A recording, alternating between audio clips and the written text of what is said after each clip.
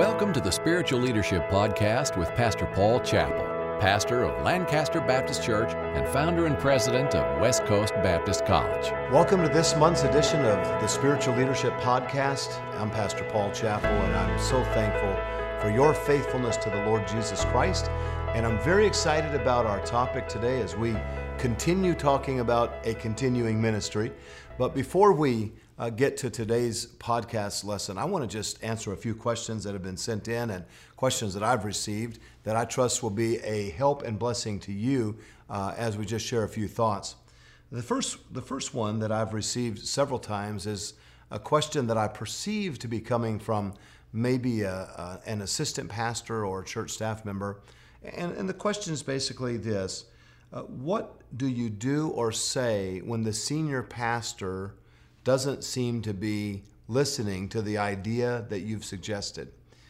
And let me just say, first of all, that as a senior pastor, it's oftentimes difficult to just slow down and take that moment. And so I would say that the first bit of advice I would give you is try to pose the question or the idea at a moment that seems more conducive for the thought.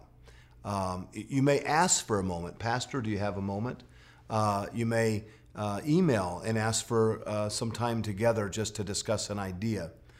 Secondly, always respect the fact that He's going to give an account to the Lord, and it may not necessarily be that your idea was bad, but just that He senses the timing's not exactly right. Thirdly, make sure that you pray and that you're seeking this moment and wanting this idea without any particular hinge to it, without any particular expectation.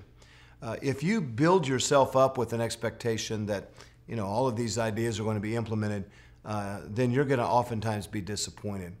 And finally, let me say this: if you feel as though the pastor just doesn't want to hear anything from me, and I'm not even wanted here type of a feeling, you probably ought to ask specifically the pastor that question and just say, honestly, I'm not sure if I'm coming across properly, if you want this input, and ask him to be honest with you.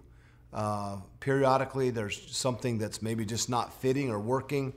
If you can agree to disagree gracefully and maybe begin searching for the next portion of ministry in your life, or sometimes it even comes to a place where a pastor may apologize or he may bring out to you something that you didn't see in yourself.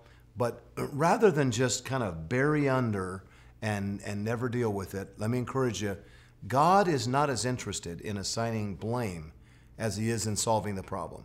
There's a lot of people today that want to talk about, these pastors and that ministry and this kind of ministry, and they even create a culture of that, and they try to create adherence and a commonality of, yep, we're the ones that had this bad experience. Well, don't let that be your identity.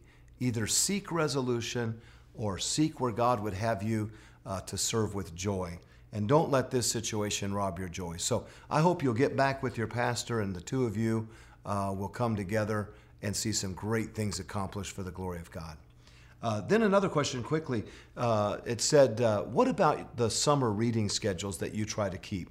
A lot of people know that summer's my more intensive reading time. I'm always reading something. But I've got several books loaded up on my iPad right now. I'm excited to read. I have biographies. I have a biography that is rather a biography of Abraham Lincoln this summer that someone has given to me. I have not only biographies, I like to read history books. I'm excited to read some Civil War history. I have one book on Civil War history that was given to me, along with the Abraham Lincoln book. So I'll kind of be focusing there this summer. Then I try to read books that are just for me. I've often read lectures to my students by Charles Spurgeon, The Spiritual Leader by Sanders, Experiencing God by Blackaby, How to Pray by R.A. Torrey, Prayer Asking and Receiving by John R. Rice. So I want to read things that will enrich and help me. So sometimes I begin the time away by reading just something maybe a little more recreational, historical, something that's kind of a story, as in the case of a biography. Then I began reading for me personally. How can I be a better prayer warrior? What can I do in my life to perhaps have a closer walk with God? Then I began moving into strategic reading that deals with ministry philosophy. It might be business books like Good to Great or Execution. But if I start reading the how-to and the strategy books at the beginning of some time away, I never unwind because I'm wanting to do all these ministry ideas, writing things down, emailing the office. So I try to read personally from the standpoint of just some getting my mind away from everything, reading history. Then I try to read personally on the spiritual level, and then I read strategically. And it usually winds out to be 10 or 12 books in the summer. And I have some book lists on my blog, paulchappell.com. Shoot me an email. I'll be glad to maybe send you a thought or two on a specific topic if you'd like. paul.chappell@lancasterbaptist.org. Well, thank you for those questions. One final question was given. What do you do when your pastor's group expects you to fellowship only with their group? What I would do is be an independent Baptist. And I would just encourage you that as iron sharpeneth iron, so a man sharpeneth the counsel of his friends. Always be thankful for your heritage, your alma mater, for everyone that's invested in your life. But keep growing and developing. And when it comes to men that are sound in doctrine and they're soul winning and they're living a holy life and they're biblical Baptist and you can get around some good preaching or some fellowship, take advantage of that. And if there's a guilt trip thrown on you by someone else, and if there's a lack of grace by a particular group in that area, that is not your problem. And I would encourage you to just continue growing.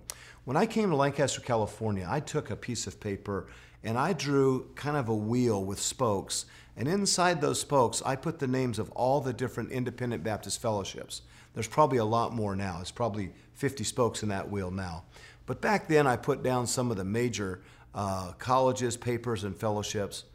And then I jotted down the names of some of the leaders in those groups. And I began to cultivate relationships with leaders, not in one group, but in many groups. Hence, instead of becoming the echo of a voice, I believe God allowed me to have a voice that was what He wanted me to have in ministry. So cultivate relationships like that and let God bring into your heart a wonderful message that's based upon those kinds of relationships. Well, we've been talking about having a continuing ministry, and we talked about continuing biblical outreach, discipleship, succession planning. Last month we talked about integrity and the importance of having integrity lest all the wheels fall off. Today I want to speak to you about continuing with the spirit of sacrifice. I think it's so important that we do not merely have that spirit of sacrifice in the early days of ministry, but that it's something that we really live through our entire ministry. In fact, someone said, death comes when memories of the past supersede the visions for the future. I don't know how many people have said to me, yeah, I used to be really involved. I helped build an orphanage in Honduras, and I helped build a church in Mexico, and I used to go soul winning. And every pastor that has seen God do a great work has paid a price to see the work birthed. But what about tomorrow? Are we going to be willing to sacrifice today for the great miracles of tomorrow? Let me give you a few quick thoughts about what I believe we as leaders need to sacrifice if we're going to see great works from the Lord in the days ahead. First, we've got to sacrifice the status quo. We have got to have a healthy dissatisfaction for where we are today, spiritually, in the church. Contentment, godly contentment is great gain, but a contented spirit in the sense of losing passion is a great problem in the ministry. I love what David said to his brother Eliab. Is there not a cause? Eliab apparently was happy to just have a good career in the military. David actually thought they needed to fight the victory and find the victory. And so sacrifice the status quo of position or even pride. Someone said today's churches are either risk-taking, caretaking, or undertaking. Where are you today? Are things going down? Are you just trying to balance? Or are you risking out for the future? So sacrifice the status quo. Secondly, we must, if we're going to continue, we must sacrifice the acceptance of this world. I don't know how to get it into preachers' heads, but we can try to have a cool vibe and a cool look and all the rest of it. But if you're true to the gospel, and if you're preaching the whole counsel of God, this world is not going to accept what you believe, whether it's gay marriage, whether it's alcohol, whatever it is. So stop trying to please a world that is not pleased with God unless they have the Holy Spirit living within them. And spiritual leaders have one goal, and that one goal is Jesus Christ. Someone asked Winston Churchill years ago, they said, "Doesn't it thrill you to know that every time you make a speech, the hall is packed to overflowing?" Winston Churchill said, "That's quite flattering, but whenever I feel that way, I always remember that if instead of making a political speech, I was being hanged, the crowd would be much greater." So don't worry about crowds. Just worry about being true to God in your life. We must sacrifice the status quo. We must sacrifice the acceptance of the world. Thirdly, we must sacrifice the philosophy of the world. If we're going to have a Christ-centered ministry, it can't be built around the philosophies of this world. You see, the early church was a countercultural church. It was not a conforming church. And I know when it comes to the subject of contextualization, that as a Bible-believing Baptist, I might talk a lot about, hey, don't over-contextualize. There's a fine line between preferences and conformity. And we do talk about that. And I think it's important. We see preachers all the time now playing rock songs in the church and using vulgar language to try to somehow appeal to what? I think our target is the Lord, not those in the seats fundamentally or primarily. So be careful with the philosophy of the world. By the way, there are some men that don't contextualize because they're afraid of any change, and they're trying to please a whole different set of men. So it's the same issue, just a different target audience. But this general time in which we live, we're seeing churches that are forgetting Colossians 2:8, which says, "Beware lest any man spoil you through the philosophy of this world," the philosophy and vain deceits of this world. Many times the church philosophies are carrying churches away from the truth. So be willing to sacrifice the world's philosophy. Fourthly, if we're going to see a great work done for God, we must be willing to sacrifice the resources of this world. Terry and I came to Lancaster. We had $7,000 in savings. We rented our apartment, first and last month's rent. We paid for a Ryder truck. We bought probably 100 gallons of paint for that old church downtown. We made some other repairs, and I mean, it was a matter of just a few weeks. Everything we had in savings was gone. But you know what we were saying? Lord, here we are. We're pouring our life into this work by faith. And we recently had a special offering at the church, and we made sure that our giving was of a sacrificial nature, and not saying that we could not do more and that we shouldn't do more. But I'm saying we're not just trying to say, well, out of my abundance, I'll do this. We're saying, Lord, we want to sacrificially honor you now, even as we did in the beginning. And I believe God will bless that. Why? Where your treasure is, that's where your heart will be also. So when it comes to sacrifice, be willing to sacrifice the status quo. Be willing to sacrifice others' opinions of you.